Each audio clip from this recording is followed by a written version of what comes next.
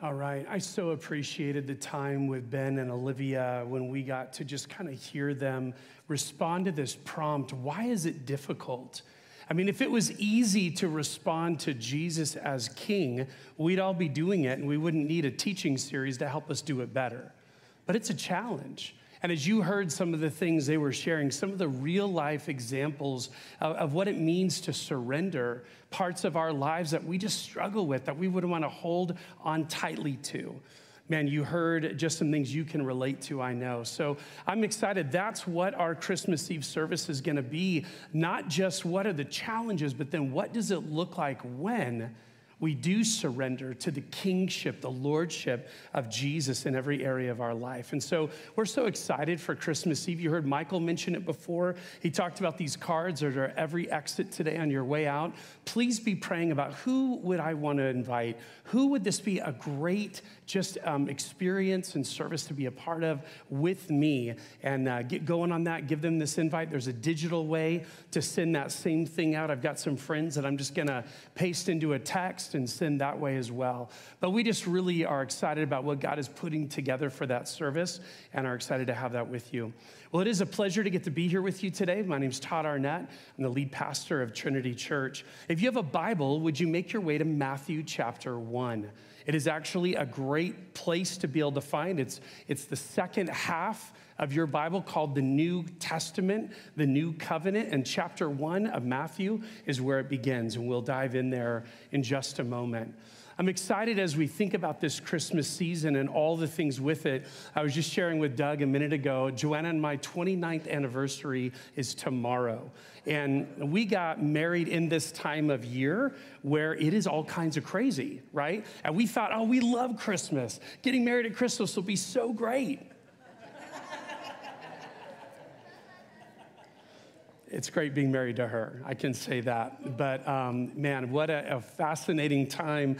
Every year we keep coming back on, man, it is hard to get away. But we did that this last weekend and had a great time just being able to cool the jets. We might have set records for 12 hours of sleep. I don't know if that's ever happened to us, but I think we figured out a way to get some good rest. So we come back rejuvenated, ready to go, and excited for all the things that God is lining up into this new season, this next season of Christmas. So what we're going to do today, I was sharing in our kind of pre-service meeting, I'm a big fan that variety is the spice of life. And when I was sharing that with them a little bit of where we're going to go today and how we're going to do it, someone said it smells like habanero. So we're going to get a little spicy today in terms of just trying something very new and different. And this is what we're going to do. In this series, we've identified that Jesus the King, not just the King of Kings, makes his entrance into this world in such a way that had no pomp, no circumstance, maybe except for a supernatural announcement of angels to grubby shepherds. But aside from that, nothing of what we would imagine the kind of ceremony and the kind of just glitz that a new royal being born would have been all about.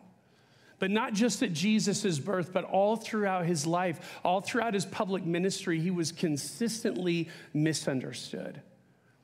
And so what we want to do in this series this year as we look at Christmas through the lens of the King being born is we want to consider what does it mean not just for Jesus to be king, but to be king of my life. One of the things that we talk about in this series, we've talked about already, is that Jesus is a king like no other. And I thought of an interesting way, I hope it works out well, of a way of looking at that concept today would be similar to what I remember a seminary professor telling us. I remember him talking about a book, a children's book, that his young daughter, he had gone through with her. And I remember him, the way the book was organized is it would have all of these heroes, all of these different kings of Israel. And as it would explain a little bit of who they were and what they did, and even the great ways that they served God, it would always be reminding, though, that this isn't the one.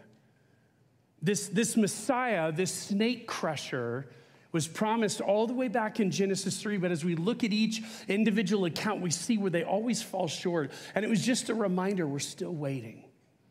We're still waiting, and the book culminates with Jesus being the one that they had waited for. So I wanted to kind of take that approach today. And what I want to do is I want to look with you in the genealogy, not all of it, but some of it from Matthew chapter 1. And I want to walk briefly today through some of these different kings. Part of the genealogy, the middle part, relates to the very different kings that came from David's line, the line that ultimately Messiah would come from. And I want to look at those, and as we walk through them today, I want us to realize in just a powerful way, nope, not him, still waiting. And we're going to say that actually in unison multiple times today as we get to that point where we realize that no matter how good of a leader this king would have been, nope, not him, still waiting. Let's try that. Say that with me together. Let's say it. 1, 2, 3. Nope, not him, still waiting. And don't worry, we'll have a lot of cues. You'll get to say it with me loud. Here's our now what statement today. Thank Jesus that he is a king worthy of your love and your life. Thank Jesus today that he is a king worthy of your love and worthy of your life. We're going to dive in. Look how Matthew 1:1 begins. This is the genealogy of Jesus the Messiah. Watch this. The son of David, the son of Abraham. Matthew's taking this tact where he's really drawing Jesus's bloodline all the way back to Abraham, the one of promise. God said, from you, a nation is going to come that will bless all the nations. You'll be blessed to be a blessing. So it's all the way back to Abraham's line, but then he uses this other key point and talks about David. It's going to be a royal line, not just a line of promise, but a line of royalness. So as we look at that verse, Matthew 1:1, the next section has 14 generations up until the time of David. But pick it up in chapter 1, verse 6. And David was the father of Solomon, whose mother had been Uriah's wife. Solomon, the father of Rehoboam. Rehoboam, the father of Abijah. Abijah, the father of Asa. Asa, the father of Jehoshaphat. Jehoshaphat, the father of Jehoram. Jehoram, the father of Uzziah. Uzziah, the father of Jotham. Jotham, the father of Ahaz. Ahaz, the father of Hezekiah. Hezekiah, the father of Manasseh. Manasseh, the father of Ammon. Ammon, the father of Josiah. And Josiah, the father of Jeconiah and his brothers at the time of the exile to Babylon. I want to say out of the gates today, I am very much like you, that when I read genealogy passages of the Bible, I go, I can't pronounce these names anyways, and really just one guy begats another. And I just kind of pace right on through. But Matthew's section today, in Matthew 1, this section of the kings that we just read matters so much related to the fact that we're saying Jesus is the long-expected King, the son of David, who will sit on David's throne forever. Now, when we go through, look at the end of that part, Matthew 1:17. Thus, there were 14 generations in all from Abraham to David, 14 from David to the exile to Babylon, and 14 from the exile to the Messiah. Wow, that's pretty profound when you stop and think about that. 3 sequences of 14 generations going all the way back to Abraham. It's amazing until you realize that's actually not accurate. Yeah. You'll actually find out that there are 3 kings, actually in this set of 14, 3 kings that are missing of the 14 generations from David to the exile. So then it begs a really interesting question. Is the Bible incorrect? Did Matthew get it wrong? Can he not count? Or do we not understand Matthew's purpose in communicating Jesus' lineage in the opening chapter of his gospel? I love this explanation that I found from the guys from the Bible Project. This is what they wrote. Look in your notes. Just think about the separated sections of the genealogy of Matthew. It's broken up into 3 parts that cover 14 generations each. But why 14?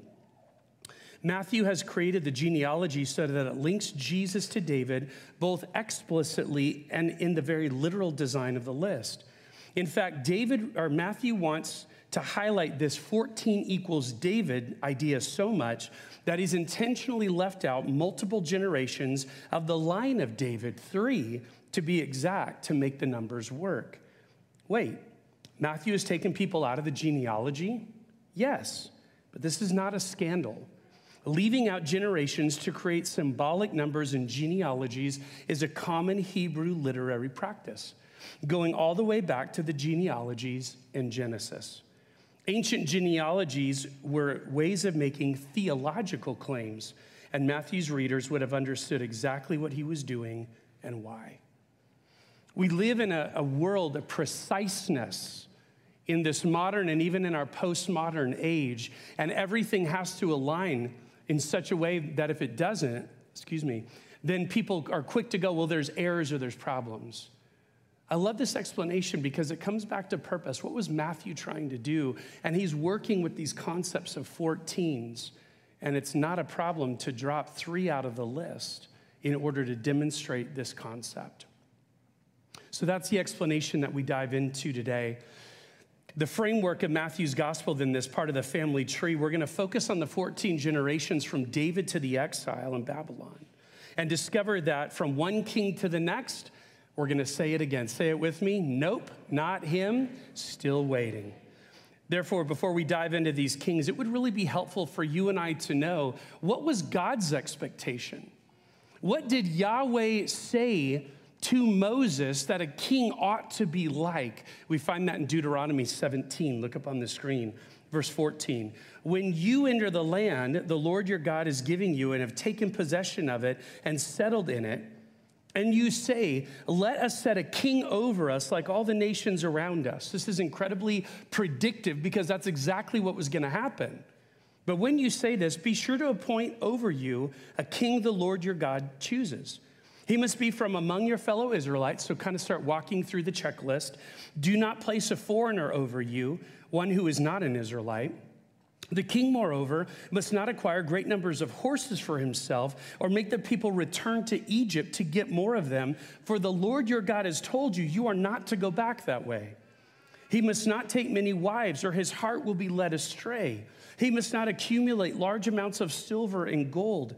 When he takes the throne of his kingdom, he is to write for himself on a scroll a copy of this law, taken from that of the Levitical priests. It is to be with him, and he is to read it all the days of his life, so that he may learn to revere the Lord his God and follow carefully all the words of this law and these decrees, and not consider himself better than his fellow Israelites and turn from the law to the right or to the left. Then he and his descendants will reign a long time over his kingdom in Israel. I love that one part that actually every new king was supposed to have a personalized version of the law. Actually, Hebrew would be written this way. So it's supposed to transcribe a copy of the law in their own handwriting to remind themselves, this is what God has called us to. These are the words of the covenant. This is what we have agreed to as the people of God. This is the first and only time that God ever gives a prescription for the office of king of Israel. And this was the standard they were supposed to live out. And it would be, and they would come to a point where they would settle in the land. And in the time of the judges, they'd ultimately come to this point where they demanded a king. And they did so at the end of Samuel's leadership. Today, my book that I love so much, I'm going to read kind of interspersed throughout. So take a listen. God's people had a hard time not copying everyone else around them. This was especially true when it came to having a king. Although God warned them how bad kings could be, they just had to have one. So eventually, God gave them a king. Be careful what you ask for. You just might get it. The first king was Saul. He was very impressive height-wise and pretty disappointing in every other way. And that's what we find. Our first of the kings will actually go one further back behind David today. We'll start with Saul. Saul reigned for 42 years. That is a long time. When we live in a country where the most any kind of national leader in terms of the presidency can serve for 8, 42 is forever, 4+ decades. Yahweh leads Samuel to appoint a king over them, Saul from the tribe of Benjamin.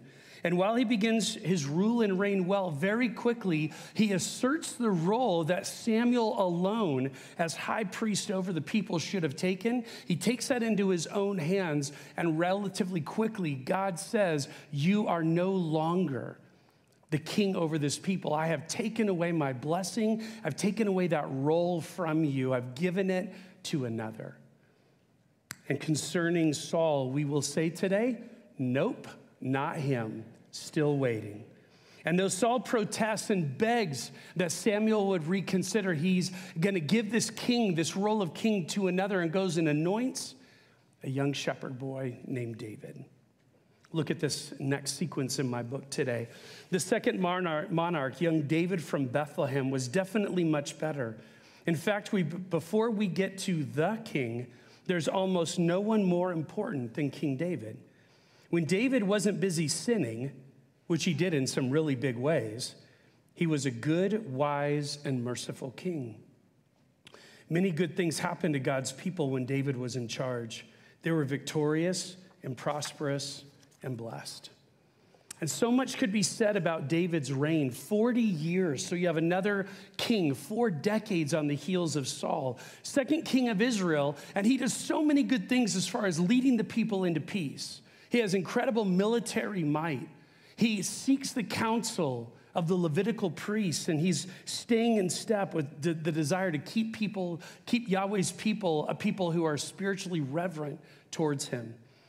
But the most egregious of all the sins that the book even alludes to is when he takes for himself one of his own soldiers' wives and has that soldier killed to cover it up.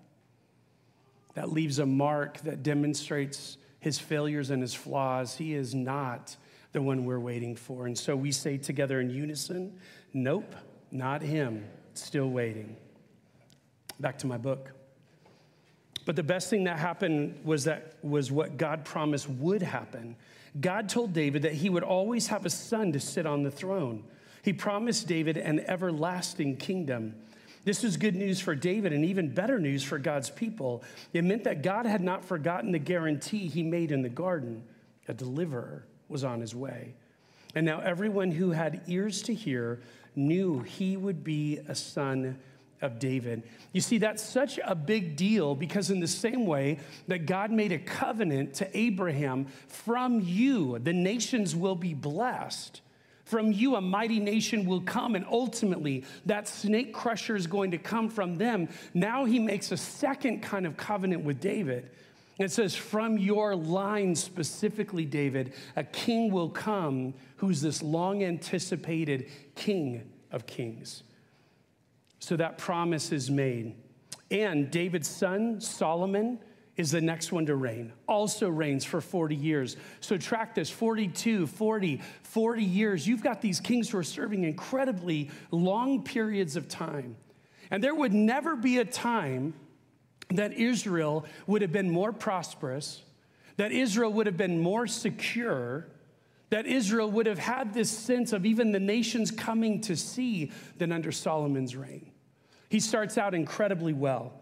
He asks for wisdom of given any choice, and God grants it to him, and he acts and leads wisely. Under his reign, the nation flourishes in every way until he begins to make alliances with ungodly nations through marriages, 700 of them, and has this amazing array of wives, every one of them linked back to a nation and a followership of an idol practice that then becomes this man's way of life. And what he introduces for the very first time as a king, he introduces the entire nation to idol worship. And this man who started out as the wisest leader ever becomes the most foolish and brings forms of idolatry into every part of the kingdom. Fascinatingly, he actually ends his reign a lot more like Pharaoh, the king that God sent his people away from, than his own father, David. And so as a result, we say together, nope, not him, still waiting. Look at my book. But the next son of David was not the right one they were looking for. Solomon started off on the right foot, but he ended up tripping quite spectacularly. After Solomon, the kingdom split in two, with Israel in the north and Judah in the south. Neither kingdom was very good. And that's where we read about this next king, King Rehoboam. Rehoboam comes to the throne. He reigns 17 years. That's a pretty significant drop compared to 42, 40, and 40. But actually, the most significant things have happened. He actually listens to the counsel of young advisors, not those who had age and wisdom. And the young advisors say, make life even harder on the people than your father did, Solomon. Show them you've got guts. And as a result, the people rebelled. 10 tribes to the north create the northern kingdom. And for our time together today, anytime I talk about Israel, that's what I'm talking about. And then this lower kingdom, the southern kingdom, becomes the nation of Judah, 2 tribes to the south. The kingdom is split. Civil war ensues. And what started out so amazingly within 120 years is done just like that. And now there are these 2 severed kingdoms. And Rehoboam does so many things of trying to demonstrate this honoring to the Lord after that mistake, but God continues to chastise him. Ultimately, he suffers punishment at the hand of Egyptian forces. He further invited more idol worship into the land than even his father Solomon did. And as a result, we say together today, nope, not him, still waiting. Abijah would be the next son after Rehoboam. He reigned only 3 years. It was very quick. He had this idea, this concern to try to resolve the civil war between the northern and the southern kingdoms. He even rightly so, when you read in the passages, and by the way, each of the passages I put in your notes, you can read back at these different kings' experiences and their leadership. He calls out the northern kingdom, rightly so, for their total just this ripped off version of following and serving Yahweh. But as a result, his heart was divided, it says, and he didn't walk in the ways of his father David and only served 3 years. When it comes to him being the Messiah, we say, nope, not him, still waiting. Asa comes to the throne. He reigns for 41 years. Asa and his son Jehoshaphat were the only kings in the book of 1 Kings that are called those who did what was right in the eyes of the Lord. Man, you got some great leaders that are on the way. He began religious reforms that turned into wildfire revival. He drove out foreign cults, even to the point that he deposed his own grandmother, who was serving idolatrous gods. And I love that story. It's like, Grandma, you got to go in order to purify this group of people. He welcomed in refugees seeking asylum from other nations. All kinds of good and honorable things. It looked like he might be the one. Yet late in his reign, he stepped away from his dependence upon Yahweh, from his dependence upon his commands. And he started offering the silver and gold from God's temple to make alliances with nations when he should have looked to Yahweh instead. It's fascinating. In the First Chronicles account, it mentions how he trusted military advisors and his physicians, but he didn't seek the Lord. As a result, today we say together, nope, not him, still waiting. Jehoshaphat, his son, follows. He reigns for 25 years. He continued even in the good ways his father had laid out. He sent princes to teach the book of the law in remote cities. He established courts of justice throughout the country. Militarily, he attained a level of peace and prosperity that would be rare in Judah's history. And during Jehoshaphat's reign, one of my all-time favorite Old Testament narratives, he, standing in front of the people, calls out to Yahweh, we don't know what to do, but our eyes are on you. Incredible words of dependence and faithfulness and obedience. He did so many good things, but in the end, again, we see this time and time again, he yoked himself in an unholy alliance with the king of the north, the worst king ever, Ahab, and his wicked wife Jezebel, through marriage and military alliances. And as a result of that, we say today, nope, not him, still waiting. Jehoram is the son, after these two wonderful leaders of Asa and Jehoshaphat. Jehoram comes, he only rules for 8 years. He began in a really poor way by killing his brother, taking his brother's wife and ascending to the throne. That wife was the daughter of Ahab and Jezebel. She promptly leads him into Baal worship, and he plunges the nation into idolatry. 2 Chronicles records at his death that he passed away to no one's regret. We say about him, nope, not him, still waiting. Uzziah comes to the throne. He reigns for 52 years, up until now the longest reigning king. 3 generations actually are in this gap between the last king, between Jehoram and between Uzziah. Ahaziah, Joash, and Amaziah are skipped in Matthew's genealogy. Uzziah is also known as Azariah. Prior to him, Judah had been a struggling kingdom. That's the kingdom he walked into. Had enemy fortifications just 5 miles from Jerusalem, just down the road. But under Uzziah, the nation achieved true strength, built up its army, worked on its agriculture and its water supplies. But the interesting thing about Uzziah is that he gets a very short review in Kings and Chronicles, because while he did some wonderful things pragmatically for the people, he never did anything to stave off the idolatry that was still in the land as a result of his father and his wicked ways. He ends up violating the law by taking over the job of the priest, which interestingly enough, that's exactly what Saul had done.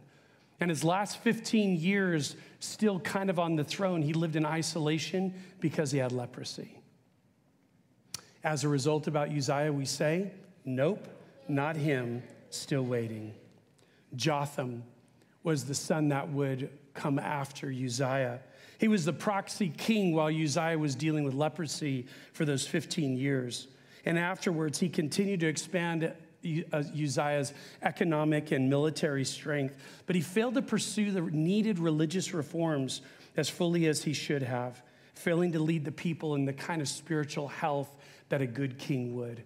And as a result, we say together, nope, not him, still waiting. Ahaz comes to the throne, reigns for 16 years. He came right at the beginning of a civil war with the northern kingdom. But rather than trust on God, he called out for military alliances, and he made an alliance with Assyria, this horribly pagan, godless people to the north. And as a result of making that alliance, he opened the door, again, giving away treasures from the palace and the temple, but he opened the door for future invasions again and again by the Assyrians.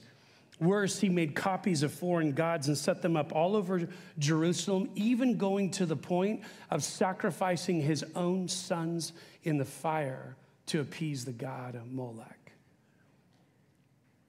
Just think about that. The king of Judah, in the line of David, goes so far in honoring and wanting to honor and obey idols and pagan gods that he's sacrificing his own sons in the fire to appease them. How far off the mark had they become? Concerning him, we say, nope, not him, still waiting. Hezekiah reigned for 29 years. He was one of the best and most important kings of Judah. He immediately stopped the idolatry of his father and reopened and cleansed the temple for a period of national repentance. He resurrected Passover. Passover hadn't been engaged, hasn't been celebrated for decades. And it became at a peak in terms of worship of the people, not since the times of David and Solomon. He listened carefully to the advice of Levitical priests and prophets. God honored his faithfulness with a miraculous, one of my other favorite, all-time favorite Old Testament narratives. The Assyrian army, remember we talked about them a minute ago? His grandfather opened the gate for that alliance to be there. Well, they come charging down. 185,000 warriors are on their doorstep taunting them. Overnight, they're all dead. And the Assyrian king turns around with his tail between his legs and goes home. Amazing stuff that happened under Hezekiah's rule. All this for almost 30 years. But when envoys from Babylon they came to visit, he opened up the treasure places and showed all the wealth. Arrogance and pride took his heart. And as a result of this boasting, Yahweh communicated that through the prophet Isaiah, that this people would actually be the ones who would return and come and destroy them. Fascinating response that Hezekiah had. Once he heard that it wouldn't happen in his own lifetime, he seemed pretty okay with it. Not really the attitude that a Messiah king would ever have. And as a result, we say, nope, not him, still waiting. Manasseh would be the next king. He would reign for 55 years. This guy reigned for so long. 2 Kings records his behaviors of being the worst that the nations, as worse as the nations that Israel drove out of Canaan, from idolatry to the murder of innocent people to again throwing his own sons to the god Molech.